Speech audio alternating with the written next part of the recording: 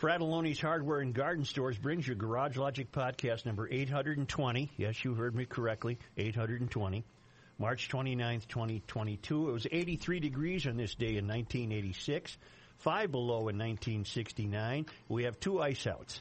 Ice went out on White Bear on this day in 1981 and on this day last year. And I have a note from Montana, Big Fork, Montana, from Mike Thompson. For the record, and I'm not going to do this often, but as long as it came from such a long way away. For the record, Monday, March 28, ice off on Echo Lake in Big Fork, Montana. The interesting thing I just realized is that's been the ice out date for the last 3 years. The average since 1998, our first spring on the lake, is April 6. We've had 3 mild winters in a row. That makes up for the 3 winters before those with ice-off dates of April 8, 21, and 12. Good luck, Mike in Big Fork, Montana. You may hit the music. And now, from the mayor's office above the boathouse on the east shore of Spoon Lake, it's Garage Logic with Rookie on production, Chris Reavers, director of social media, John Hyde in the newsroom, and occasionally Kenny from the Krabby Coffee Shop. Here is your flashlight king, fireworks commissioner, and keeper of common sense, your mayor, Joe Soucheray. I'll address yesterday's problems with a variety of interesting emails. Beginning with Charles Bednar, we need a ruling, please. Is the official GL episode count at 819, or does this qualify as a do-over? No, I just told you. This is podcast number 820. Only Euphorians and Mysterians would come up with a do-over. And only a garage logician would give a sound apology that I am sorry that I screwed up yesterday's podcast. Oh, my goodness. I just finished listening to today's episode and find myself still chuckling as I type this. I was shocked that Joe was serious when he commanded to end the show immediately. It was more shocking and entertaining than the sad Will Smith childish slap. It's a toss-up deciding which is funnier. Rook's discovery and confession that he neglected to hit record, the mayor abruptly ending the show, or Rookie and Kenny scrambling to jam in their ads in record time. I was actually full-on belly laughing. I'm saving this episode to play back when I have a crappy day at work. Laughter truly is the best medicine. Signed, Grandma of 3 future GLers. The 3 things that I took from yesterday's debacle were the video. If you could see the video, which we'll probably end up posting, I disagree with Ross. I think we should put it on YouTube. It's Kenny face plant down going, yes, it's Kohani Madka. Johnny Height, when he realizes that we're not, gives it a hearty laugh. And Joe, your line about, what's the joke about the frog? At this point, I'd just rather have a talking frog. That's an old golf joke. You know, 2 golfers are walking down the fairway, and they're old, and one golfer goes to his ball, and there's a frog sitting there. Yeah. The frog says, if you pick me up and kiss me, I will turn into an absolutely gorgeous woman and stay with you and do whatever you want for the rest of my life. And he picks up the frog, and he puts it in his golf bag, and his buddy said, what the hell, why don't you do? He says, at this age, I'd just soon have a talking frog. Got it. I don't know where the rimshot is. Although I shunned the podcast when it first started because I was missing the live show and I could call in, my takeaway from yesterday's attempt at a podcast was that my aging bladder can last longer than you all. That's unkind of Amy. Wow. Hey, answer me a technical question. I thought that we weren't recording the audio portion. So how did they hear all that? That's what I thought, too. I did not record the audio-only portion in Audacity, but I did record for YouTube. We record the entire show on video and audio. So I took that, and I laid it down in Audacity and then sent it properly. Scott Matura from out in Montana. What do you want, chump? He just says, ding, ding. I'll agree with that. All right. I'll agree. Bob Schmillen writes, I was laughing so hard from start to finish. The Rook had you live even before their normal show opening. The banter was outstanding. Even the train wrecks are great. Well, that's a very kind way to look at us. That's a kind way to look at us. Doris Mold weighs in. Doris. Our animal expert Deep at the Minnesota Wisconsin State Fair. I cannot believe what I heard, or perhaps better said, what I did not hear. The end of the world is nigh. Looking forward to a more complete show soon. Doris, GL Animal Wrangler. And this one is from, I don't know what it says, Trainwreck. It reminded me of your first podcast, but that one was longer. All right. And Bill Miller writes, wow, great show. I can't believe how riveting. It went by so fast, it felt like it was only 18 minutes. So, Matthew... That concludes our commentary on yesterday's show. No, it doesn't. You gave them a little bit of pre-show stuff?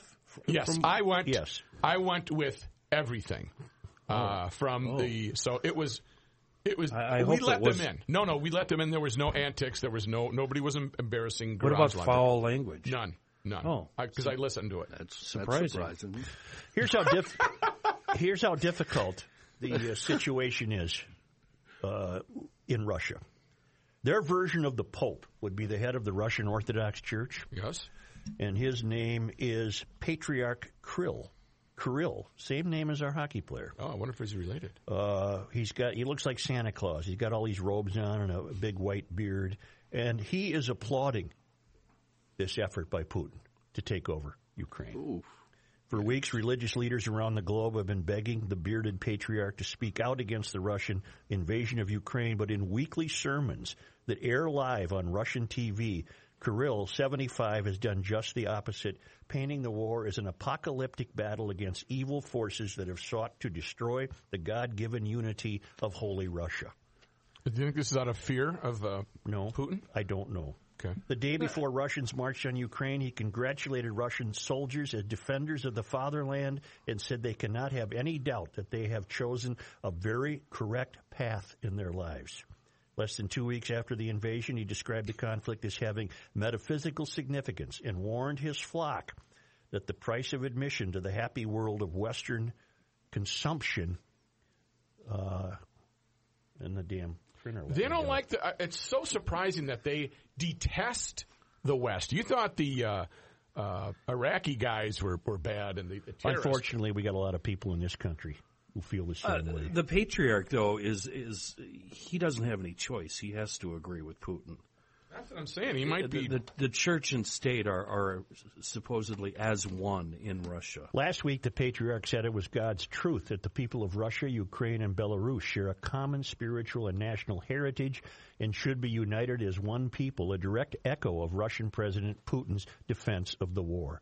Someone must pray for our united people, Kirill said, holding a gilded staff symbolizing his role as the spiritual shepherd of more than 90 million members of his church. Someone must defend God's truth that we are truly one people. The same day, Ukrainian authorities accused Russian forces of bombing an art school where more than 400 people had sought shelter. In a country where more than 71% of people identify as Russian Orthodox, Kirill is a powerful religious and political figure. Mm-hmm. So we got that going for us, which is not nice. I'll tell you what. We need a break in this weather, and it's coming fast. It has to. We're almost to April. Yes. It'll be April next week. Yep. Get out to EcoFun Motorsports on Highway 61 in Forest Lake and beat the gas prices. You can do it a couple of ways. The Bentelli electric bikes are fabulous. I've owned one until it was stolen and taken to Chicago. The scooters, the 49cc scooters, turn every urban errand into an adventure and are rated for 110 miles per gallon. That's how I will do my errands this summer on my scooter, which is in storage at EcoFun, and I need to call and say, please bring it back after they did some work on it.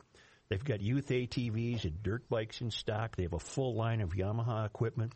But think of this as all beat the price at the pump material. This stuff will really help you get through the summer. I don't ever want to catch you on a busy road on a little scooter like that, but you're going to run to the hardware store, you're going to run to Fratelloni's, you're going to run to the grocery store. This is the way to do it, and you really, really are going to save some money.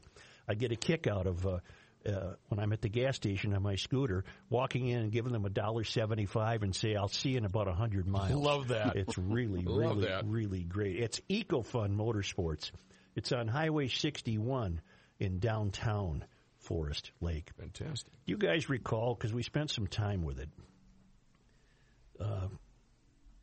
last November or December, a teen knocked down an 81-year-old woman at a Walgreens. Yes. And tried to take her purse. And yes. we were in the midst of our discovery that prosecutors and district attorneys are among our greatest enemies. Well, charges against him have been dismissed. Yeah. His name was Isaiah Jamal Foster, 19. He was charged with assault and aggravated robbery in connection to the December 23rd incident. Court records show those charges were dismissed earlier this month, with the Ramsey County Attorney's Office saying the charges couldn't be proven beyond a reasonable doubt. Really? Cell phone evidence placed Foster in Richfield, not St. Paul, at the time of the robbery.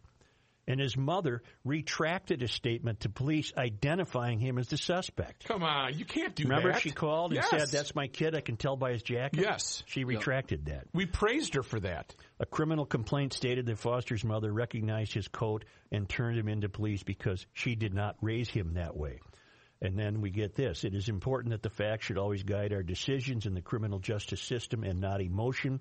Ramsey County Attorney's Office spokesman Dennis Gerhardstein said in a statement, "A commitment to impartial and fair investigation and disclosure of such evidence to the defense and court is the first line of defense to ensure the integrity of our convictions and to avoid wrongful ones." The attempted purse snatching was caught on camera, and police said the victim suffered a brain bleed from hitting her head. The police investigation the police investigation is ongoing. Foster still remains charged with multiple robbery counts in Hennepin County. Wow. And I still have my eye on the cop. I haven't verified anything yet, but we're still awaiting what came of the March 16 court appearance by Norman Darnell Toney, 34, who killed a pediatric MD out in Arden Hills, speeding, and had multiple felonies on his record, prior felony convictions for burglary and assault. His criminal record includes convictions for DWI, drugs, domestic abuse, speeding, driving with a revoked license, lying to police, violating an order for protection. That's it? He was released from prison last summer, and his court appearance was last week, or March 16th, and We'll find out. I put this back in my active file. Okay, active. Yeah. Your file is active. Active. Got a really lot to catch up on. I mentioned last week that we were conversing with a friend of ours from Seattle who happened to be in town. Yes. And I said, well, how is Seattle? Based on my reading, it's not livable. It's not habitable. Particularly downtown. He said, it's not any worse than Minneapolis. And we didn't know what that was, a compliment or a rip. But I got an email from a gal named Shotzi who says, I don't know what the Seattle guy was smoking, but he sure is not seeing the same Seattle that I am. Daily I am walking through a city that has so disintegrated that it is worse than New York City in the pre-Rudy Giuliani days. Filth, graffiti, and crime are everywhere. A few signs from the last week alone: stepping over human excrement, crossing the road 3 times in 4 blocks because they were crazed meth heads talking to themselves in my path, rerouting around tents and shelters with filth all around, passing by a man peeing in an alcove, passing by a woman taking a dump on the sidewalk, passing by an alley with about a dozen people clearly using drugs, and then there is the joy of riding the bus with half-crazed people talking to themselves, shouting obscenities, half-clothed, reeking of urine. This is my daily commute. Why don't I drive, you ask? The ferry costs $17 and parking the same. Add gas in and I simply can't afford it. It's not safe to park on the street. Many have been assaulted. So again, either that guy was isolated himself in the suburbs or he is smoking crack. I don't believe the fellow we were talking to works downtown. Nor does he smoke crack. Right. No. Right. I wonder when was the last time he visited the waterfront or the market. Both disgusting hellholes. You should see the looks on some tourists' faces. Like, what are we doing here and how do we get out? It's embarrassing. Anyway, I've ranted enough. Sometimes I wish I'd never moved here. And if I didn't work downtown, I definitely would never come down here. That's a bit of an eye-opener. And you know this woman, apparently. I know Shotzi very, very, very well. So that's all on the up and up. Yes, it is. She is a fine, upstanding American citizen. Yes, she is. How is everybody today? We're worried. John and I are kind of eyeballing and smiling at each other because we're worried that you're burning through too much material too quickly. No, because I'm including some things I wanted to get to yesterday. Okay. Yeah. All right. I thought we were not going to talk about yesterday. That's what my assumption. I'm talking about material. Oh, okay. Gotcha. I can't slow it down. Just pace yourself. That's I'm all. a good pacer. That's all we're worried about. I was even a good waiter yesterday. We've got a lot of make goods Till I today, got enough. Yeah, so you were we all got right. to stretch her a little bit. No, here. I understand. But you see, I know we're not supposed to talk about yesterday, but you didn't understand, did you, that Rook still had all that audio from the whole show? I did not understand. Because I thought, well, let's just continue, and Rook can then use the audio. But then you said, I nope, am nope, willing absolutely to not. do and say anything in order to leave early. So Right. Yeah, Kenny, you were a little too quick to bail out. I'm And ready Mr. to bail out every day at And the Mr. 18-minute mark. Mr. Bad Waiter, the light went on, so the monkey hit the button, and he was right. done. This was Joe. He was done. Yes. Yes. Perfect impersonation, John. I have today's global warming update from Chris Johns. Well, this article out of the UK doesn't tell us what the temperature is supposed to be or when the lilacs will bloom. You will find it of interest. This is fascinating. Not that we didn't already know this. This is from the Epoch Times. Discovery of Victorian-era data suggests extreme weather events are nothing new. Extreme weather events are nothing new. It's been doing it for 4.5 billion years. Right, but you lead the ABC nightly news tonight Right. with a thunderstorm Right. like there's never been one before. That's true. Data taken from handwritten, and this only goes back 130 years. So we don't know what it was like in 1620. We don't. Data I guess it was the same. Data taken from handwritten 130-year-old rainfall observations from the Met Office archives has revealed that extreme weather events are nothing new. The United Kingdom's National Weather Service, the Met Office, published the data on Friday, gained from millions of archived rainfall records. But long-standing environmentalism skeptics told the Epoch Times that this further undermines the case that climate change is driving extreme weather. Now, just consider what they mean by that. Okay. Don't you dare tell it. It's like Kerry saying, I wish this war wasn't happening because it's ruining the climate. Mm-hmm. These are people saying, hey, don't come up with historical facts that show us that we're wrong. We don't want to see that. We don't want to see that. Just believe what we're saying. The Rainfall Rescue Project was launched by the University of Reading in March 2020, which used the help of 16,000 volunteers to help digitally transcribe 130 years' worth of handwritten rainfall observations from the Met Office archives. This increased the amount of pre-1960 observation data available for climate scientists and researchers by sixfold. The detailed accounts of the amount of rain that fell go back to 1836. The same year, Charles Darwin returned to the UK on the Beagle with Vice Admiral Robert Fitzroy in a year before Queen Victoria took to the throne. The results revealed UK's driest ever year on record is 1855. The third wettest month is December 1852 in Cumbria, and November of the same year, the wettest month on record for many parts of southern England. But after reading the Victorian data set, environmentalism skeptic Ben Pyle, co-founder of the Climate Resistance blog, told the Epoch Times by mail that the Met Office's new extended data set show us what many have been trying to tell the Met Office and its scientists for a long time. Real-world data is far more important than computer simulation. And real data shows that we faced warmer, colder, wetter, drier, and windier conditions in the past, and that we grew better at coping with these challenges. Isn't this wonderful? It's hard to argue with. This is wonderful stuff. The hundreds of millions of pounds the Met Office have spent on supercomputers to try to detect humanity's influence on the climate was a waste of money. We know that weather in the British Isles is extremely variable. And even if they could detect trends, they would be of little value. The historical record debunks climate alarmism and shows us that we rely on facts from reality, not on computer games, which is why I so enjoy my little tiny offering to this cause, which is to give you the daily highs and lows. They're all over the map. Right. They always have been. Right. Inconsistent. In terms of linking climate linked to extreme weather, the Met Office noted that there is evidence of a human contribution to changes in temperature extremes, heavy rainfall events, and an increase in extreme high sea levels in a number of regions. It added that attribution science, the practice of linking weather events to human-influenced climate change, is adding to this evidence. Professor Ed Hawkins, Rainfall Rescue Project lead and climate scientist at the University of Reading, said that as well as being a fascinating glimpse into the past, the new data allows a longer and more detailed picture of variations in monthly rainfall, which will add new scientific research 2 centuries on.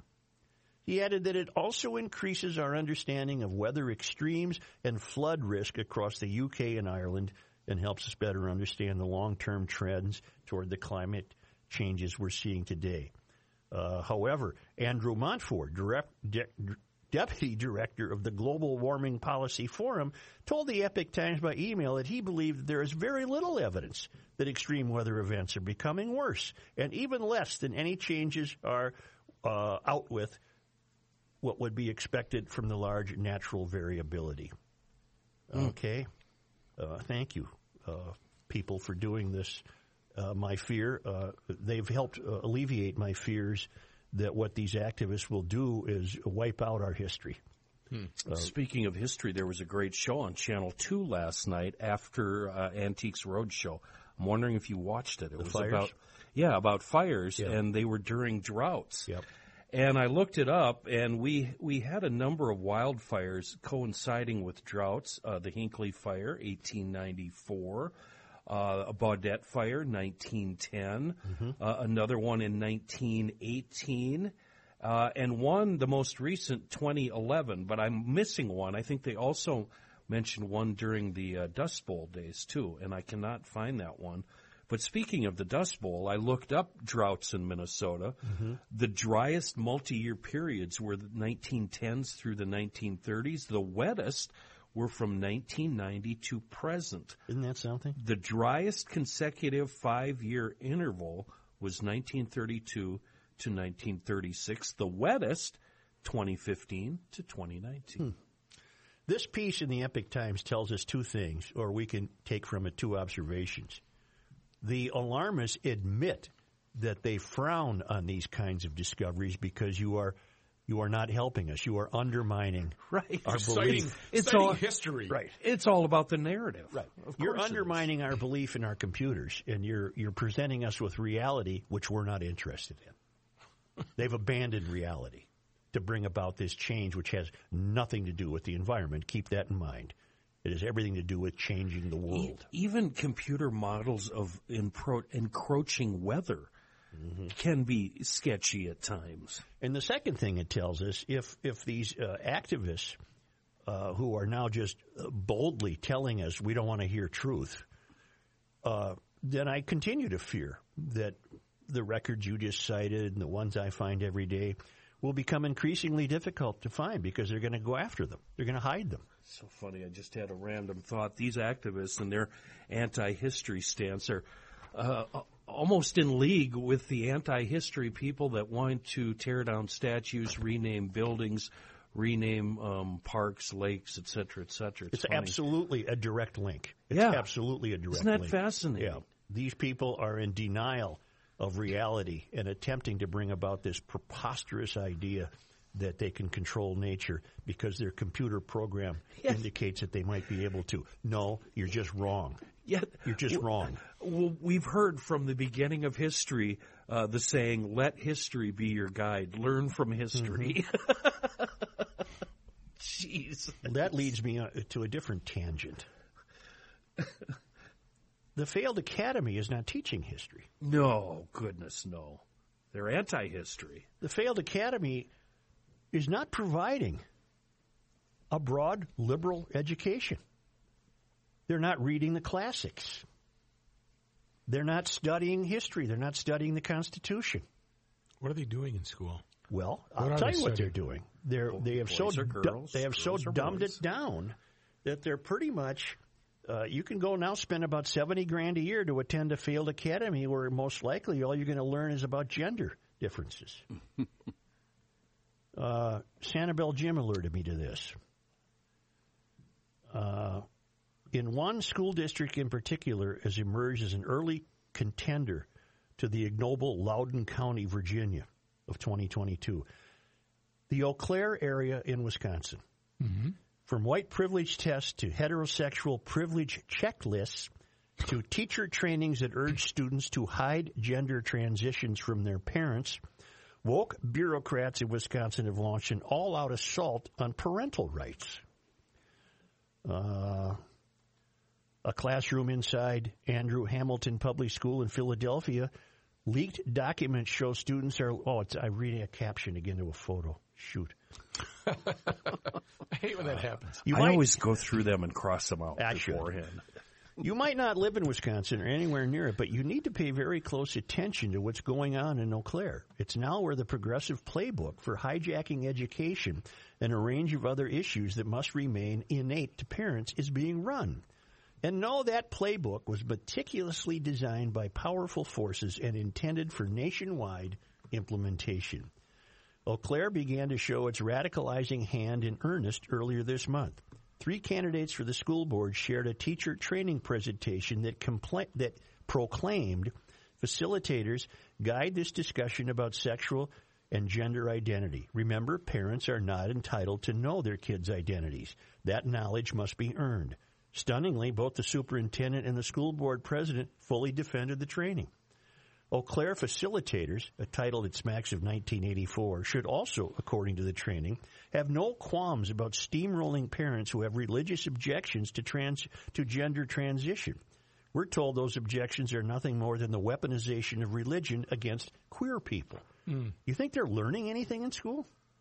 Not with this kind of... No, they're learning a lot about LBGT.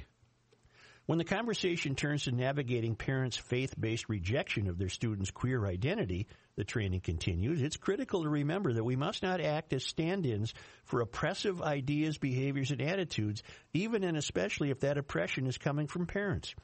Never forget that you may be the only supporting person in that student's sphere. Guard and preserve that responsibility. Wow. Unfortunately, ideological training such as this one aren't just sitting on the cloud. Eau Claire teachers are enthusiastically embracing them. For example, one teacher recently put up a poster in her classroom that brazenly lectured students, if your parents aren't accepting of your identity, I'm your mom now. Oh. Eau Claire's actions, Eau Claire area's actions are dangerous not only to the mental, emotional, and physical health of its students, but also to the constitutional rights of parents enshrined in the First and 14th Amendments. The Supreme Court has long held that choices about marriage, family life, and upbringing of children are among associational rights this court has ranked as of basic importance in our society. Rights sheltered by the 14th Amendment against the state's unwarranted usurpation, disregard, or disrespect. In fact, it has declared that parental interest in the care, custody, and control of their children is perhaps the oldest fundamental liberty interest recognized by the Supreme Court. By both pushing students to conceal their sexual and/or gender identity from their own parents and dismissing objections of parents, there is little doubt that the Eau Claire area trainings comprise unwarranted usurpation, disregard, and disrespect for parental choice when it comes to biological sex, whether that choice is based on faith or a basic understanding of human biology. To fight back, parents must press for every single piece of information, including all instructional materials and teacher trainings. To do this, they must use Freedom of Information Act requests, states' right-to-know laws, and the Protection of Pupil Rights Amendment, which provides parents with a federal right to access and inspect virtually all material involving the education of their children. Speaking at school board meetings, writing letters to the editor, and participating in the electoral process is crucial, but this calls for major league pushback, and it leads me to another thought. Please name for me the woman just who went through hearings for her Supreme Court nomination, Ketanji Jackson? Is it Ketanji? Yep. Mm-hmm. She was asked, could you define a woman? And the questioner was mocked for that. Now, is that a legitimate question? Well, I think there's more there than meets the eye. Right. I think there's more there than meets the eye. And I'm borrowing a bit from Victor Davis Hanson in this thinking. Is it plausible that she could not define a woman? No. It's not plausible. No. If you're asked that question, if you're a Supreme Court nominee and you're asked, could you define a man? My answer would be, well, yes, there's a biological difference from a female. There's a structural and bone difference. Men are bigger. Let's start with chromosomes. Men are bigger and stronger, which is why that fraud swimming with the girls is such a joke. And she could have done the same thing. She could have said women have reproductive rights. They have a different biological chemistry than males. They have reproductive abilities. Okay, why didn't she answer it? She couldn't. She was prevented from answering. It's not that she couldn't. She was prevented from it, which shows you her allegiance to this woke nonsense about anybody can be a man or a woman if they want to be. And so she did not want to risk cornering herself into the kind of base she appeals to. She didn't want to risk offending 1% of the country's population. She couldn't answer it. She would be in betrayal to the kinds of people that she's been associated with all her life. That's my take on it, anyway. I think you're right. It's not plausible. It was out of fear. And instead it got turned around by the left that she was being trolled by this questioner, and it was an unfair question, and because the left is defending the same thing. They're defending the same thing. The left would defend this BS in Eau Claire. Obviously, they do. Yes, they would.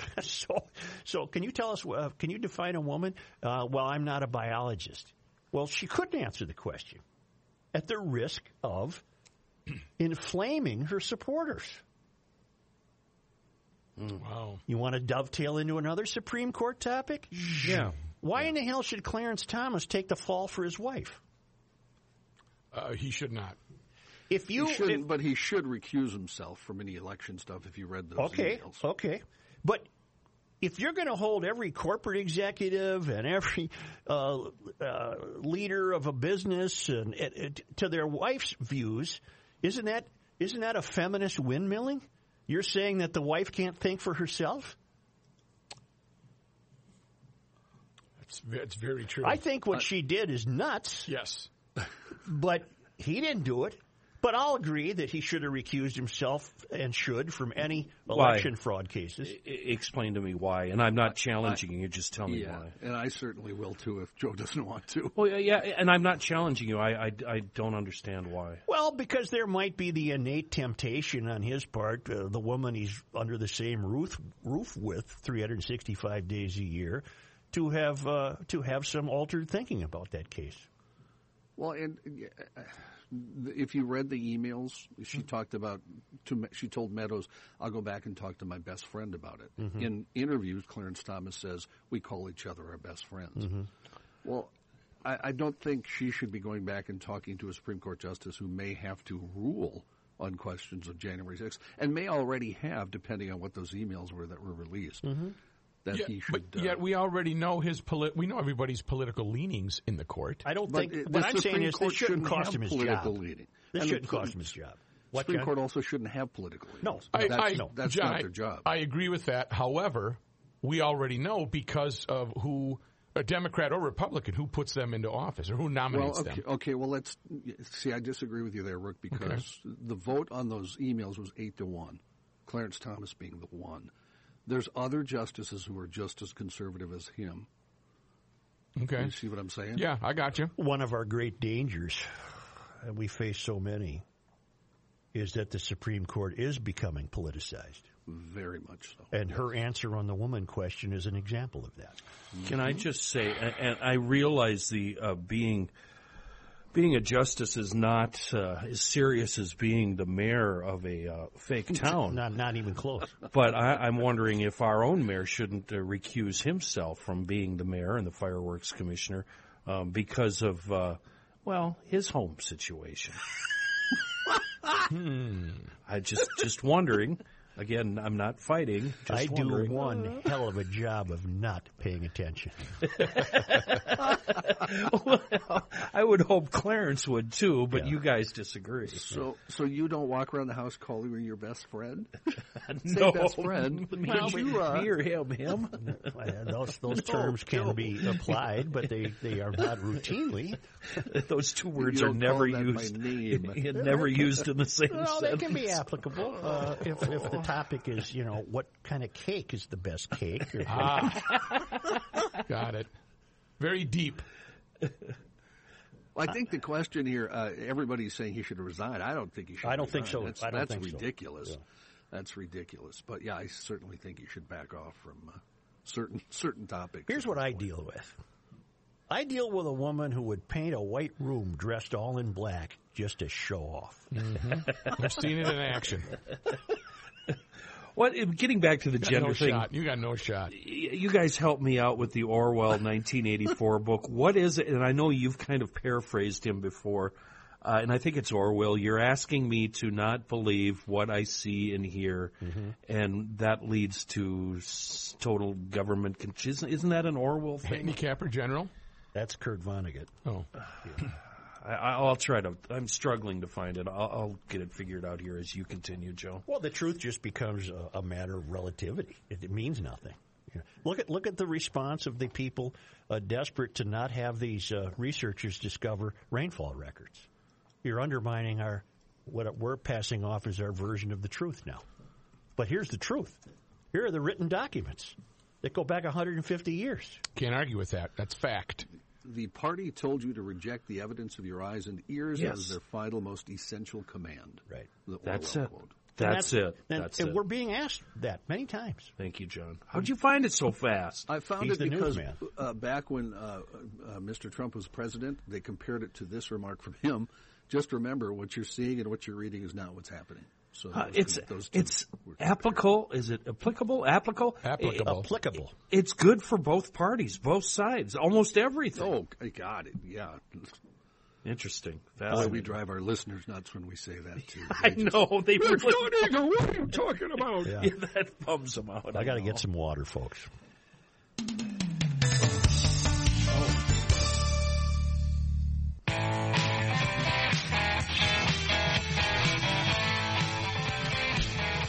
Latte schmate. Here's Joe Souchere. Okay, I love this bit on Twitter and social, and I'm going to turn it around on you three. Tell me, and it's kind of a staff quiz, tell me you're a Seafoam user without using the words Seafoam. My snowblower starts each and every time because I treat it with care. Such? I'm a stabilizer of all my gasoline required Nice. domestic machinery. Johnny? Got to Come on. start my lawnmower next week, and it'll start right up. Yes! Victory! All right. We've got three men on base. That's fantastic. And with the outrageous, I'm going to add, with the outrageous over $5 per gallon for crappy old diesel and over $4 for low test, we need it more than ever. Of course, we're talking Seafoam. Small engines, big engines, winter toys, summer toys. You wake them up, you put them to bed, no matter what. Seafoam is the answer to keeping those things running good, and especially in our daily drivers. Let's get the most out of these. Let's get the most mileage we can out of these things while gas prices are so high. And you know what? Why not dump a little bit in the old oil filler spout to shake loose the carbon and gunk before you go on and get an oil change next week? Seafoam truly is a miracle. It's a local company. It's available the world over, and a wonderful product in a world of bad gas. Say it with me, Seafoam. Today is National Vietnam War Veterans Day. That most of us should know more about. It's a relatively new military holiday. It was signed into law by President Trump in 2017, after 5 years after President Obama proclaimed the holiday in 2012. In his proclamation, Obama explained why it is important to create and recognize National Vietnam War Veterans Day? Well, of course it is. If you are at my gate at the airport, and I don't have a gate, but if I happen to be walking by and The there's rookie gate. the Vietnam vet has got his hat on, you will be recognized via the microphone and be given a proper welcome home. People really respond well to that, even though the Vietnam guys kind of have their head down and they're they don't want the... Well, they're getting to be my age. Right. And every time I see him, and people really respond to that. I said, let's give them the welcome home. He didn't get 35 years ago. I got to get my flag up when I get home. Leads to an important question. How come you didn't go? Me? My draft number was 306. I remember watching the defense secretary reaching his hand into a big fishbowl in 1969 and pulling out birth dates. Wow. And my draft number was 306. That's not much of an excuse, is it? But Well, that was my no. excuse. No, you didn't. That's legit. That was the times also too. Yeah. I wasn't draft eligible, but I was there. I know I had brothers that were, and that's what people did. They waited for their draft number to see what would happen. Wow. 306. 306. This day reaffirms one of our most fundamental obligations to show all who have worn. And I watched that. Sweating bullets? Yes, and thinking, well, if my number's called, it's called. With your parents in the background sweating No, bullets as well? I wasn't even living at home. Oh, yeah. Now- you didn't cut the grass. You don't live here No, anymore. that's right. Now knowing you the way we do, I think Matthew and John, we can agree that it's probably for the betterment of the country that he didn't go over there, right? I might have caused a problem. I see. You remember in Full Metal Jacket when they had the sock party on Private Pile? I think he would have deserved the exact same treatment. Yeah. When are we going to eat? What is this? What time is it? Are we there yet? National. This is hot and sweaty. Why did they pick this day, Joe? Why this day? Let me see if I can find 329. What But significance? it's a day that reaffirms one of our most fundamental obligations to show all who have worn the uniform of the U.S. the respect and dignity they deserve and to honor their sacrifice by serving them as well as they served us. Let me quickly see it. Well, March 29 was chosen as the day to honor Vietnam War veterans because on 29 March 1973, the last of America's troops left Vietnam, and the Military Assistance Command Vietnam was destabilized according to the Vietnam War commemoration. Okay. We started there in the mid-50s, remember? Taking over from the French. And the last American personnel were evacuated from Vietnam in April of 1975. We lost 58,000 Americans. Wow. And if you've never seen the Vietnam Wall, I would make sure you do. Highly recommend it. Now, the 75 evacuation, is that the one we've seen from Saigon where they were on the rooftop and the helicopters and the people hanging on to the skids, et I cetera? believe so. Yeah. More than 9 million Americans served in Vietnam. Wow. We make no distinction between veterans who served in country, in theater, or who were stationed elsewhere during the Vietnam War period, the commemoration website explains. All were called to serve, and none could self-determine where they would serve. Yeah, I don't care if you're cooking eggs or you're, the quartermaster store, you're on the went right. You got my respect. You went right to the food, didn't you? Yeah, I see a cookie. I see scrambled eggs, making scrambled powdered eggs. Before we get to John, go ahead, John. I was just going to say, my brother, he was right off the shore of Vietnam for 4 years, but he was on a ship, and he was the head of the ship's radio station. Oh, boy. Which is an interesting That's gig. kind of cool. Good morning, Vietnam! Name him. You Name mean that. the ship's telecommunications or an actual radio station playing An music? actual radio station that played music, and then would also do announcements for the ship. Brooke, give me his name. Why are you doing this to me? Adrian? Cronauer. Yes. Thank you. And then Dan Levitan. Before After we get to Johnny, I saved this from yesterday merely because I could not believe what I was reading. Senator John Marty of Roseville. Oh, I can't wait for you to get. What a John, I've known him for 100 years. Yes. John, go home. You've lost any sense of reasoning. He's come up with a proposed bill. He's come up with a revenue stream. Anyone purchasing a gun at a commercial business, gun shows, or through individual sales would have to acquire a license which would require gun safety education and training similar to what people have to do when they obtain a driver's license. It seems to me that it is no more of a burden on lawful gun owners than driver's licenses are a lawful burden on drivers, said Marty. Marty told 5 Eyewitness News he is trying to target juveniles and young adults whom he said often have an easy path towards buying guns. He is offering nothing that would prevent that. Right. For young people, the 15-year-olds who can easily access guns now and commit armed carjackings and murders and other things, they would have to go through training. And they would have to go through a process to do this, said Marty. And we would have limits so that some of these 16-year-olds couldn't go out and buy guns. John, you're out of your mind. Are they buying guns right now? 15, 16-year-olds over the counter? Do you think a 16-year-old Marty is getting his mom's credit card and going to Joe's Sporting Good and buying a gun? How moronic can you be?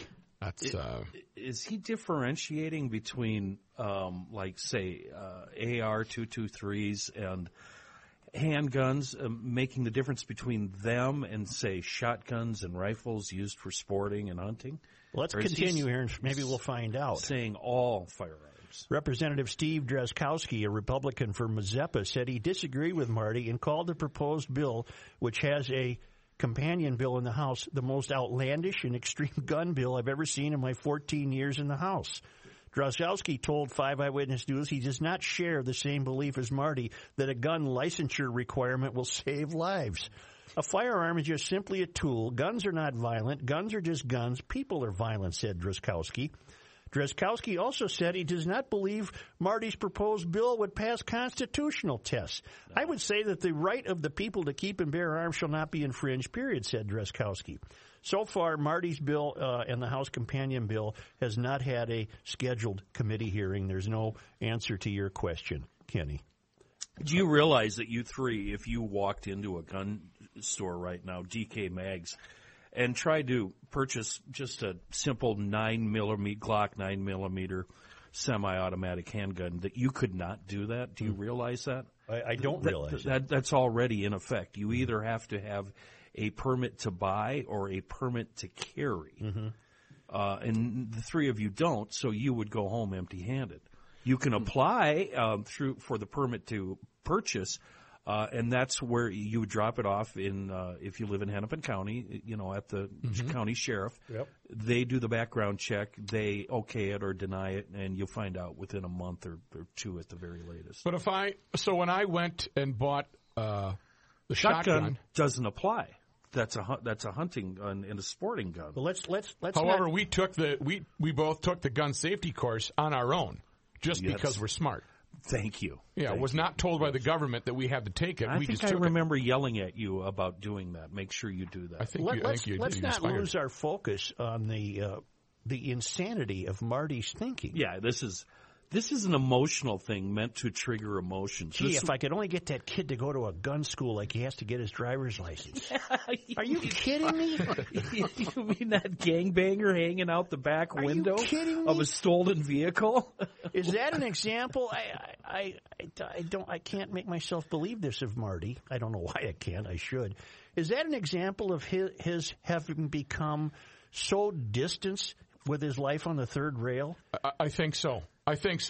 He's from Roseville. Roseville's a good town. That's a good place to live. There really are no problems in Roseville. Well, that has nothing to do with anything. I'm just saying his life in general is pretty good. Why does he feel this added layer of income and of paperwork?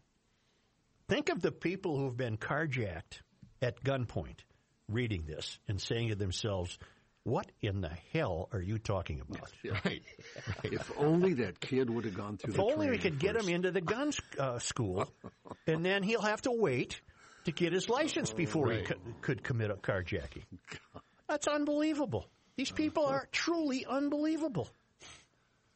I think Marty's been there look it up, John. He's a careerist. He's been there for decades. Completely lost touch with the people of Minnesota. This is just amazing. And lost touch with the crime in his own backyard. Yeah, this is just amazing. God, I bet he's been there since I bet he's been there since the 90s. He 'cause he used to actually 1987. He was sworn in. Wow. January 6, 1987, sworn in as state senator from District 63. Does it show that he's ever had a real job? He was a member. That's not. He served on the board of Goodwill Easter Seals. That's not a job. Is that a job? No. He was a grant administrator at the Lutheran Brotherhood Foundation for 2 years, beginning in 1985. That's not much of a job. Grant administrator. Before that, he was an administrator and researcher for the Criminal Justice Committee of the House of Representatives. So he was even working in a way for the House in 1980. Yeah. How old is he? But not. He is 66. This is funny. And virtually all of his life has been in the House. Johnny wants to. He wants to Or ban. is he a senator? Yeah, he's a senator. Yeah, he's a senator. Senator. He wants to ban ghost guns, which are essentially guns that have had the serial number scratched off. Let me tell you, no responsible gun owner owns a firearm with the serial number scratched off. That's the dumbest thing I've ever heard. And if you come across one, you either drop it off at your local law enforcement office, or you cut it apart, or you drop it in the lake. No gun owner wants to own a firearm with no serial number. Large capacity ammunition magazines. I got bad news for you.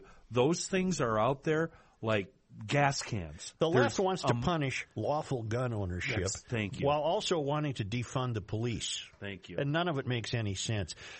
It's the likes of Marty that are the reason we have in our midst the Center for the American Experiment. The Center of the American Experiment. They've been with us for over 30 years. That's not even as long as Marty has served. But they must have seen the need to have some conservative, critical, rational thinking in the state of Minnesota. I bet they have John Marty on their map. Because they're trying to create or trying to make Minnesota a freer, more prosperous, and better governed state. I've got a note. Joe, your new sponsor, Center of the American Experiment, has a tremendous presentation given to me through a weekly men's group I attend called Fox and Hounds. It is a Wayzata group formed in 1949.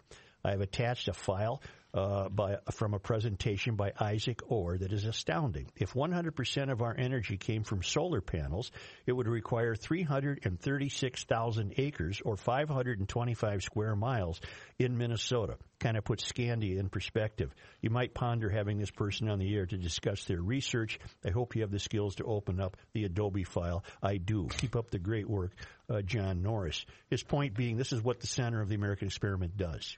They find speakers, they find experts on the topics that most affect our lives: education reform, sensible energy policy, health care, the state budget.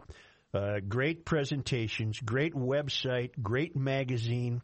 I encourage you to make it one of your favorites as you check your sites every day. AmericanExperiment.org.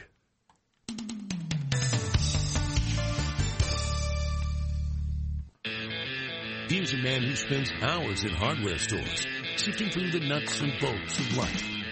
Joe Souchere. So, pouring myself a cup of coffee here. Don't mind me.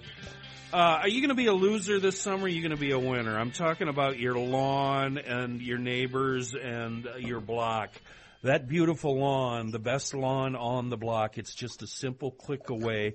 You click on it, you get a free in-person lawn care analysis and an estimate. You do it at professionalturf.com. I'm going to tell you something. And for years, we've only been talking to the new customers, or the potential customers of ProTurf, because if you've ever hired ProTurf to do your lawn, you're a lifelong customer. Yep. All it takes is seeing what they can do to that raggedy old nasty lawn of yours. And it's the transformation is absolutely amazing. No weeds, no dandelions, those big wide broadleaf deals. No crabgrass. No, none of it. And it just fills in, and it's full, and it's beautiful. It's a 3 to 5 step fertilizer and weed control application. They come in the spring, come maybe a couple times in the summer, and then again in the fall. And they are the best. They're locally owned. They've been around since 1982. They know a thing or two about lawns. Hey, shush. Yeah. Shush. What do you got? Play it. Don't screw this up, Matthew. He's trying to play a message on his phone. Why can't I get my speaker? Never Schedule mind. your Keep free going. in-person lawn care estimate today at Professional You're Turf. doing really well. Oh, don't screw it up now. No, here we go. ProfessionalTurf.com. Okay, here it is. Ready? Yeah. Set? Go. Matt, It's Steve Johnson with ProTurf, your lawn care company, just calling to renew service for the upcoming season. If you could call us back here at 952-46. Look at that. Just that simple. That's Steve. my guy, Steve. And that guy has been walking your lawn. I guarantee you, Matt, he knows your lawn better than you. Yes, he does. He does. here's John Haidt. Thank you, Joe. An overnight fire in St. Paul. According to the fire department, crews called to the Lunds and Byerlys near Robert Street North and 10th Street East around 2 in the morning. Damage could be seen at the store's entrance, and firefighters say sprinklers inside the store did go off. Store officials posted on Facebook saying no staff members were injured, and the store will be temporarily closed until further notice so the damaged areas can be repaired. According to store officials, they are working with police officers to provide surveillance video in an investigation on how the fire started. John, Yes. I believe your news is sponsored, is it not? My news is sponsored by ProfessionalTurf.com, who I just re-signed up with for this season. Here, let me play this great message. No, we heard it. Typically, they sent me the letter saying, please have it in by March 17th, so I mailed it on March 16th. So You're Cool. going to be There. close enough. You'll be close Yeah, enough. close enough. A story we've been following for a few years now. This past weekend at the Capitol, Minnesota lawmakers advanced a plan to raise the state's cap on beer growler sales for craft breweries after a years-long campaign to, quote, free the growler. The House Commerce Committee voted 14-1 to push forward what sponsors called a compromise liquor law rewrite that would allow breweries that produced up to 150,000 barrels a year to offer growler sales, up from the current 20,000 barrel cap. That cap had prevented some of the state's biggest craft breweries, Castle Danger, Fulton, Indeed, Liftbridge, Shells, and Surly, from selling growlers at their place of business. And the owners of Liftbridge last year actually added a brewery in Wisconsin so they could produce more beer while not hitting Minnesota's barrel cap. The push for Wow, we're change. screwing that up, aren't we? We're driving them but away. They're trying to fix it now, though, so it looks like they're going to be able to. The plan would also let smaller breweries that produce up to 7,500 barrels a year sell 4- and 6-packs from their tap rooms, and it would allow micro-distilleries to increase the number of off-sale products they can offer and allow town ball baseball teams to sell alcoholic beverages. The bill moves next to the House Ways and Means Committee for consideration. While it cleared a key deadline Friday, its path forward to the Capitol is not certain. And Rook and I laughed there because we Let's not thought of tell Chris Reavers. Let's not tell Reavers about that. John, do you have President Trump in your newscast? Which one? I mean, there's a lot of President Trump Take your stories pick. lately. What does it mean when a federal judge said that Yeah, President I Trump believe that. more likely than not committed federal crimes? Well, where does it go from there? Yeah. Well, he'd have to be charged at some point if somebody believes that, like the Department of Justice, DOJ has. Which apparently is unlikely that he's going to be charged. Yeah, well, they're not sure yet. Now they got 7-hour missing phone records? 7 hours, no phone records from January 6th. Mm-hmm. Yeah. Is that the equivalent of the gal with Nixon that was pressing the foot pedal? Rosemary Woods. Yes. I did see somebody today posting 18 minutes for Nixon, 7 hours for Trump. That means Trump is 20 times worse than Nixon. Follow up to a story we covered when it first. Oh wait, you know what, Joe? You did that story already. Let's not do that one. That was the fellow who's getting let off. This morning, students in Minneapolis Public Schools returned to class for the first time in 3 weeks after the teachers union approved the new contract over the weekend. Minneapolis School Board will discuss changes to make up for lost classroom time tonight. Depending how the board votes, students and families may have to plan around an extended day by about 42 minutes starting April 11th and also extend the school year by 2 weeks until June 24th. Russia's military said today it would fundamentally cut back operations near Ukraine's capital and a northern city as talks brought a possible deal to end the war brings that into view. Deputy Defense Minister Alexander Fomin said the move was meant to increase trust in the talks after several rounds of failed negotiations to halt the conflict has devolved into a bloody campaign of attrition. Fomin said Moscow had decided to, quote, fundamentally cut back military activity in the direction of Kyiv and Chernihiv to increase mutual trust and create conditions for further negotiations. It appeared to be a goodwill gesture, but it also comes as Russian troops have become bogged down, struggled to make major advances on the ground. Recently, Ukraine's military said it has noted withdrawals from around those two areas, although the Pentagon said it could not corroborate Russia's claim. The story you talked about, Joe, internal White House records from the day of the attack on the U.S. Capitol that were turned over to the House Select Committee show a gap in President Donald Trump's phone logs of 7 hours and 37 minutes, including the period when the building was being assaulted. The lack of an official White House notation of any calls placed to or by Trump for 447 minutes means the committee, the January 6th committee, has no record of his phone conversations as his supporters descended on the Capitol, battled overwhelmed police, and entered the building. Meanwhile, a federal judge ruling on Monday that former President Trump and a lawyer who had advised him on how to overturn the 2020 election most likely had committed felonies, including obstruction of justice and conspiracy to defraud the United States. This is all in the case of Trump's lawyer, John Eastman. Judge David O'Carter said the illegality of the plan was obvious. Our nation was founded on the peaceful transition of power epitomized by George Washington laying down his sword to make way for democratic elections. Ignoring this history, President Trump vigorously campaigned for the vice president to single-handedly determine the actions of the 2020 election.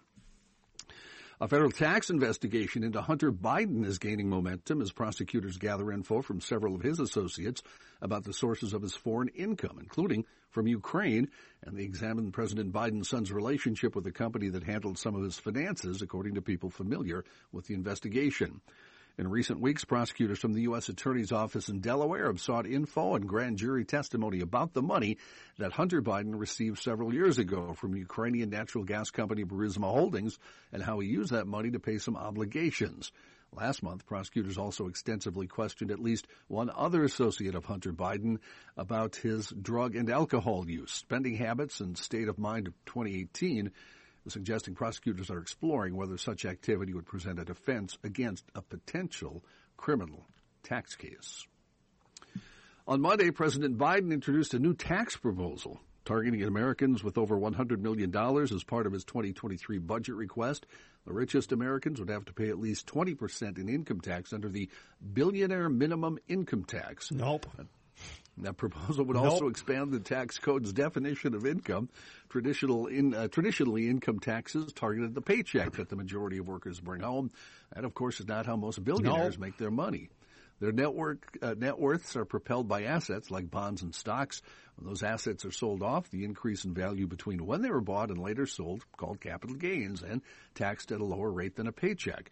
But most ultra-wealthy Americans hold on to the assets as they keep gaining value on paper, racking up fortunes without ever selling, making them what's called unrealized capital gains. And they want to tax unrealized gains, which is probably not constitutionally allowed. You're going Chenzo on and that. Don't fall for the knee jerk. Oh, it's just billionaires. Oh no, it'll be you.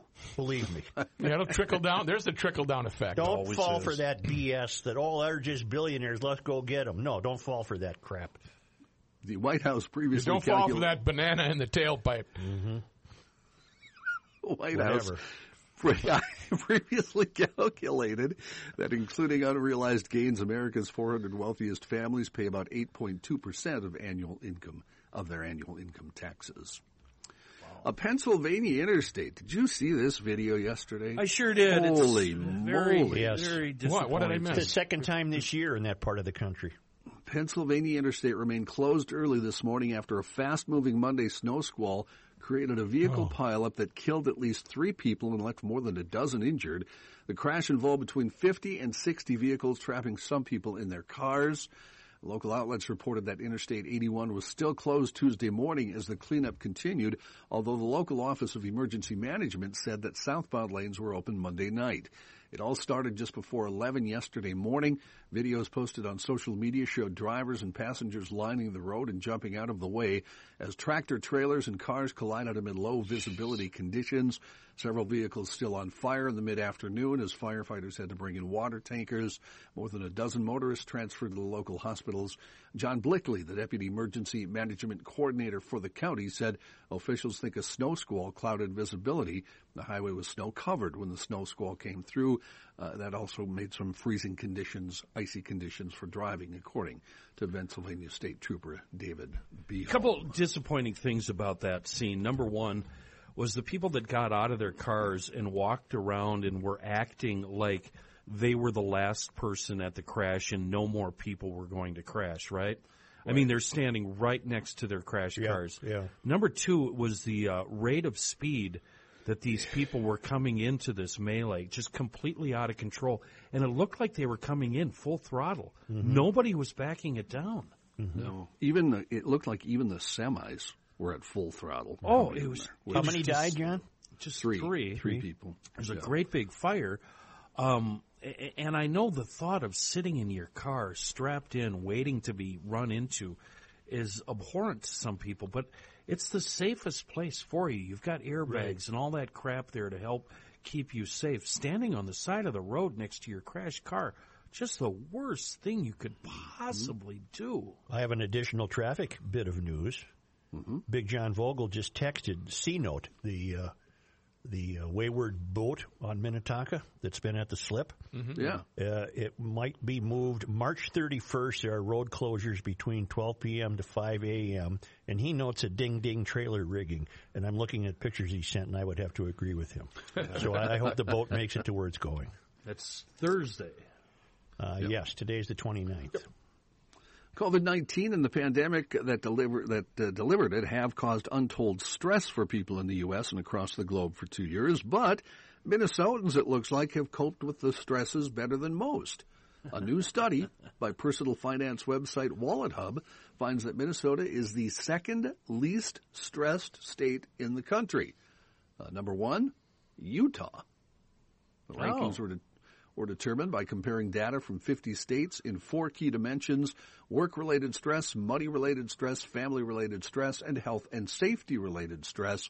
The Midwest actually did quite well. Minnesota was number 2. Right behind Minnesota was South Dakota as the 3rd least stressed. Wisconsin was the 4th least stressed, and North Dakota the 7th least stressed. I got to tell you, outstate, not stressed at all.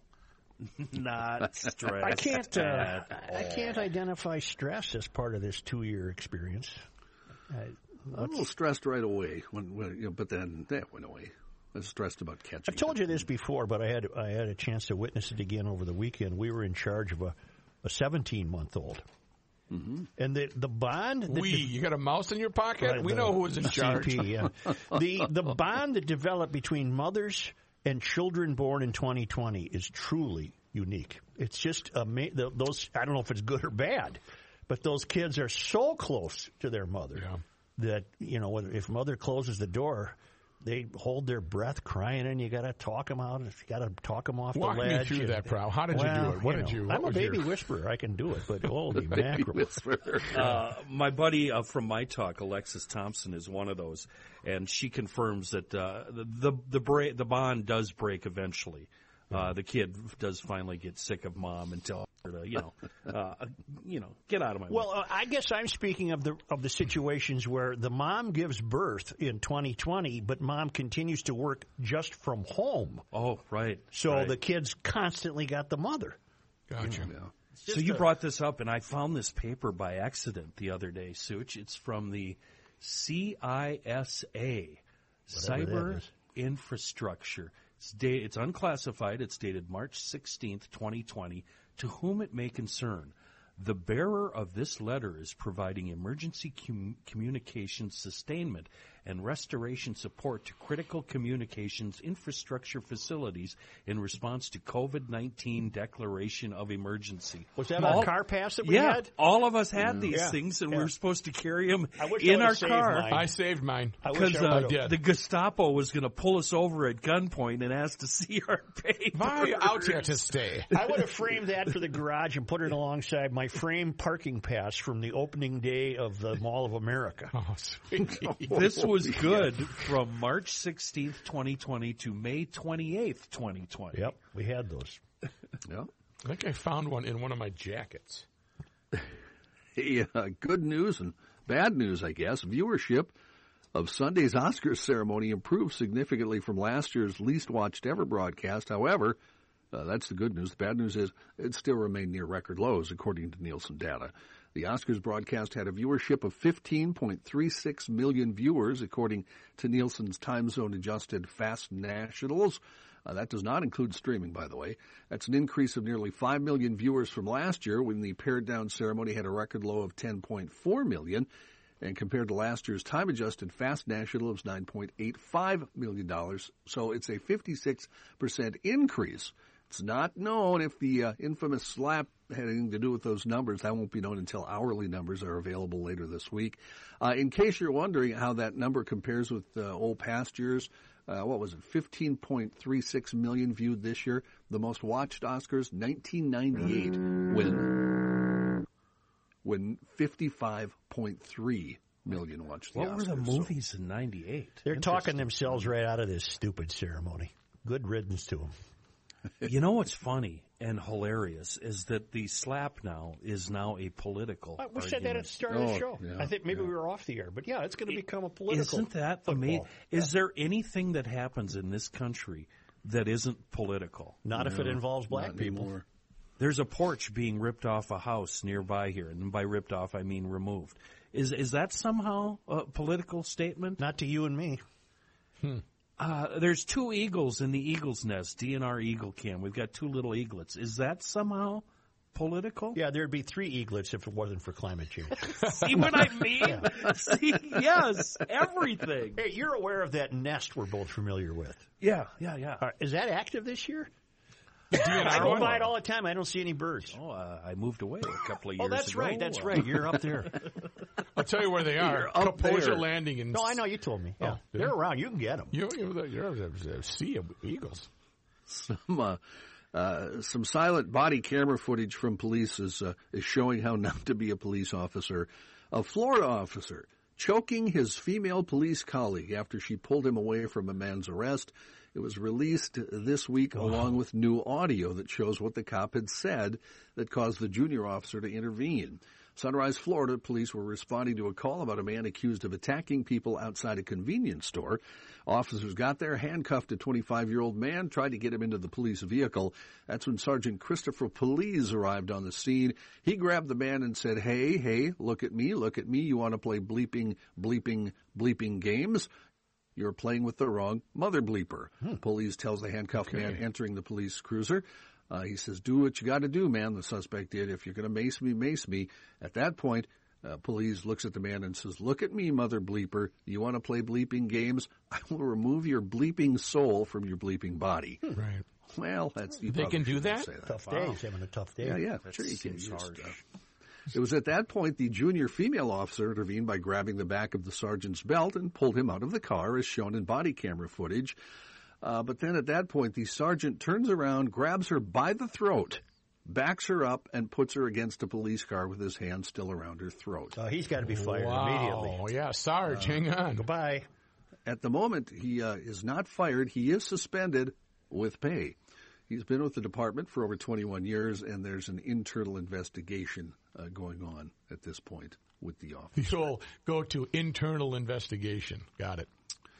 Do we consider Mexico a third world country? I don't know. I do. Okay.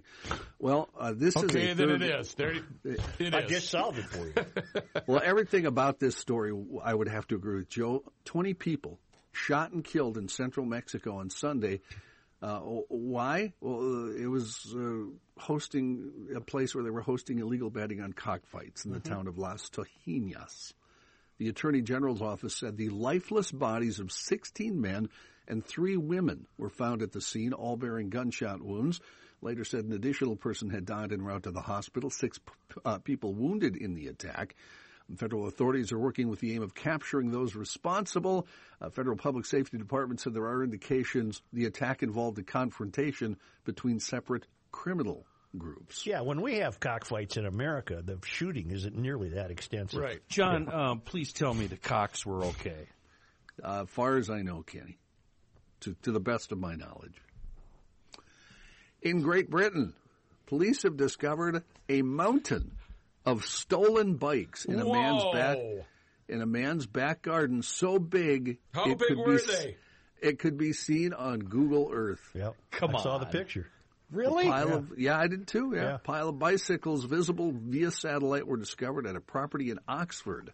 Officers visited the house on Giles Road, Littlemore, and found what looked like hundreds of bikes. A 54-year-old man inhabiting the house was arrested on suspicion of handling stolen goods and possession of criminal property. He was released under investigation. According to local neighbors, police were at the address sorting through hundreds of bikes. Neighbors also told police the bikes had been there for years. So that's the fifth thing you can see from space, correct? Oh, I forgot the joke. Great Wall of China. Yeah. The Nile River. Yep. The pyramids. Yep. The Great Lakes. Yep. And Valensky's pear. Oh, that's right. That's right. John, thank you. You're welcome. Why don't we take a time out here? I think we'll just take a little time out here. Let's do it. You guys want a time out? Yeah. Okay, let's time her out. Why not? Let's time her out there. Let's see.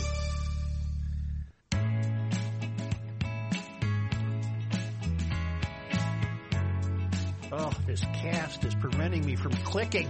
Love that liner. It's my favorite liner. I'm not going to click. Here's a guy who cannot click. I can't click with this thing on. Joe Souchere. Commercial, residential, automotive, Rich, the owner of Maple Grove Lock and Safe. He sells and services all of them. And lucky for us, Rich also sells the Liberty Safe, the best safe ever made right here in the United States, by the by. Made by Americans using American materials. Get to that website, maplegrovelockandsafe.com. Take a long, good, hard look at the Liberty Safe showroom. There's something in there for you from whatever your price range, whatever your size. They've got them rated by fire. How long will they last? And, certain temperatures, that whole deal. You'll find it all at maplegrovelockandsafe.com. Invest in your security. Whether it's a compact vault or a seriously large safe so big you can almost walk into it. Rich has been in business 30 years. He knows the ups, the downs, the ins, the outs. 6901 East Fish Lake Road in Maple Grove, and on the web, maplegrovelockandsafe.com. You didn't like the stooge bed underneath the ad? I liked it, yeah. But he waved you off. Joe, regarding last week's conversation about the building of victory ships during World War II, weren't they built in Savage? Was that the town? I've attached a link to a weekend post from the Army Corps of Engineers Facebook page. It shows one of those ships below the Mendota Bridge in 1942. The swing bridge in the foreground was the old Milwaukee Railroad Bridge, said to have been removed in the 1950s. Thought you'd be interested. It is the neatest photo. You can see it for yourself. Just Google Liberty Ship Mendota Bridge, and there's this big Liberty ship under the Mendota Bridge, cool, presumably eastbound to get to the Mississippi. And the stacks and the towers aren't on it yet, so it could clear the bridge. And it's just a nifty, nifty photo, so thank you for that. In fact, run an experiment, John, and see if you can find that photo. Okay. I see one leaving Savage here, but it's not the one you're talking about. This was under the Mendota Bridge, and it's just nifty. It's just nifty. Say, about the bicycle company Higgins, correct? I know the boat company Higgins. That's what I'm getting to. Didn't they also build boats for World War II? Yes. I believe they did. Oh, they did, for a fact. Okay. Yeah. One last appraisal story, a quick appraisal story. Gary in Mendota Heights writes, 3 years ago I was in the process of fleeing St. Paul, and the appraiser came to my house. He commented on my Garage Logic coffee mug. He asked if I was a big listener, and I said yes. I told him my son went to grade school with St. McLaren, one of Rookie's kids, and I was friend with Skilly, a former salesman for AM 1500. He introduced himself as remote correspondent Kelsey. How about that? He inspected the home, and we talked GL the whole time. Gary is a loyal listener, has been for decades. That'd be kind of neat, wouldn't it, to have the old... Yeah, but then Kelsey probably lingered a little bit too long, and it just kind of got, weird. Kind of like at the fair, you want to just shoo them along a little bit. They want to tell you about what they have hanging in their garage, and you really don't really care, but they're going to tell you anyway. This is a mean side of Matthew. Yeah, you're not very nice. Really? I'm fishing. I am fishing. Thanks, guys. Man. Normally comes out of my I know. Yesterday was a tough day, okay? I'm still a little gun shy. only because they come to us all the way from Marloth Park in Mpumalanga, South Africa, from the Traveling Lymans. It was on this day. Today is March 29th. In 1823, William DeLuke was born in Wilkinsville, Ohio. After moving to St. Paul in 1850, he would open a law office and bookstore and publish 3 yearbooks publicizing the territory. In 1857, he would move to Hastings, where his mill was the first to offer spring wheat flour. He would also become a general in the Civil War, serve as the U.S. Commissioner of Agriculture, and help develop the Remington typewriter. Other than that, he didn't do anything. Right, underachiever. LeDuc died in 1917. It was on this day, in 1855, in St. Anthony, Minnesota, Republicans held their first formal meeting, during which they discussed the group's strong anti-slavery stance. And on this day in 1916, Eugene McCarthy was born in Watkins. He would serve in Congress for over 2 decades as a representative from 49 to 59 and as a senator from 59 to 71. And in 1968, he challenged incumbent President Lyndon Johnson. He ran on an anti-Vietnam War platform and made a strong showing in the New Hampshire primary. He helped convince Johnson to drop out of the race. McCarthy, however, would ultimately lose the party bid to another Minnesotan. Wouldn't that have been Hubert Humphrey? Hubert Horatio Humphrey. Right, yes. And on this day in 1928, and this is for which we all should be grateful, St. Paul's new 2,000-watt radio station, KSTP, inaugurated its years of broadcasting in the Northwest with a 7-hour program that offered a wide variety of entertainment throughout the evening and ran until 2 a.m. the following morning. With beginnings in local stations WAMD, where all Minneapolis dances, launched by Stanley E. Hubbard in 1923, and KFOY, KSTP would become its power would increase its power to a potential 50,000 watts by 1935 and claim to be the only high-fidelity, high-power radio transmitter in the West and the first U.S. station to broadcast to Australia. Wow. Now, I've told you many times, in 1999, in the dead of winter, I stood at night out in Yellowstone Park, and KSTP came in loud and clear. Didn't the FCC, they asked him to do that because they needed something to throw a signal west. Right. And that's what they got. He obliged. They did a 7-hour program. We did 17 minutes yesterday. Yeah. And you know what? And I felt spent after that. I felt very... a lot of the old timers, when I started working here in the 80s, referred to him as the old man. Mm-hmm. And that always made me uncomfortable. Very uncomfortable. And then when our current boss started doing her gig, I referred to him as a grandpa because that's what she called him, grandpa. Well, I met him. Pat and I met him. We were summoned to his office, and he wanted to make available to us that organ rendition of 76 trombones. 76 trombones. A cool guy. Insisted that his air staff stand up, because he thought that gave you better breathing and better delivery. Also, one of the best stories I love about him, had a police scanner in his vehicle. And it was quite a vehicle. And he was not beyond going to the scenes of whatever was going on himself. On this day, he lived across the alley from one of my good grade school friends.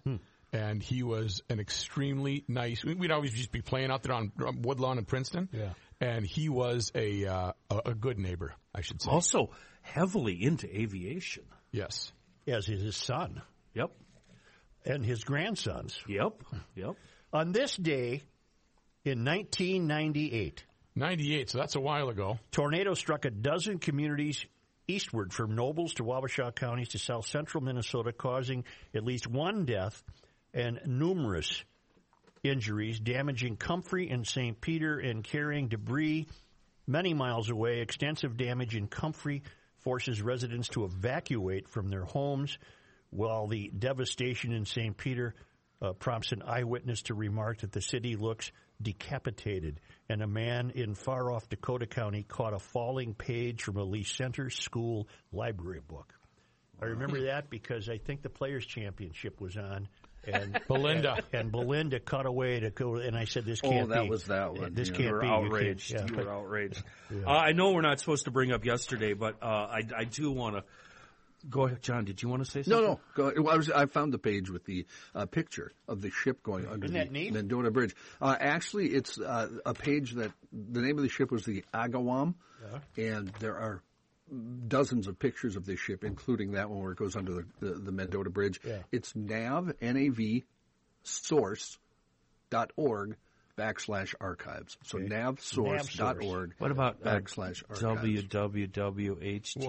Well, yeah, you don't have to do that. You don't have to do that anymore, Grandpa. Let's get back to yesterday that we're not supposed to talk about. Yesterday, I know we're not supposed to bring it up, but I'm the only regret I have about yesterday's debacle was I wasn't able to talk about the great cathedral to motorsports up in Monticello, Moon Motorsports. They've been at it up there for 50 years with ATVs, side-by-side, sleds, bikes. And it is here. It's officially motorcycle riding season. If you've ever wondered what time it might be, it's time to get out there. And you can find out why two-wheel fun has never been so popular. If you've never been on a bike, it is the best thing ever. And motorized family fun, doing it with your friends and family, that's what it's all about. And we have Moon to help us out there, 50 years strong in Monticello. KTM, Honda, Yamaha, Husqvarna, the Eurobrands, Ducati, BMW, Triumph, all of them on display in that cathedral there, the Moon showroom. Oh, and by the way, on the web, moonmotorsports.com. 50 years strong, family-owned and operated the whole time, a multi-line dealership in Monticello, just off 94. That's, only 25 minutes west of the Twin Cities. Nothing. And, of course, at moonmotorsports.com. Thank you, GLers. Very nice. Very nice. It was very smooth. You know what? I'm coming back tomorrow. All right. I'm coming back tomorrow. I think I can handle it once I get, in a rhythm. Hey, did the mayor yell at you off the air yesterday? Because he didn't seem as mad as I would have thought he would. Did I? He showed quite a bit of mercy. In fact, he was... I thought he was going to hug me. He was very... I don't hug. Well, you didn't, but you were worried about me. Yeah. And you were very kind, so you didn't jump on me like you normally would, which if it happens I'm again, used to. you're fired. Right. If it happens tomorrow, then I'm done. We're going back to Reavers. Right. Again, PodMN for all of your other podcast needs. Always stick with Garage Logic, but there's a library available to you at podmn.com. And the Garage Logic online store is open for business. Go to garagelogic.com and get some stuff, if you know what I mean.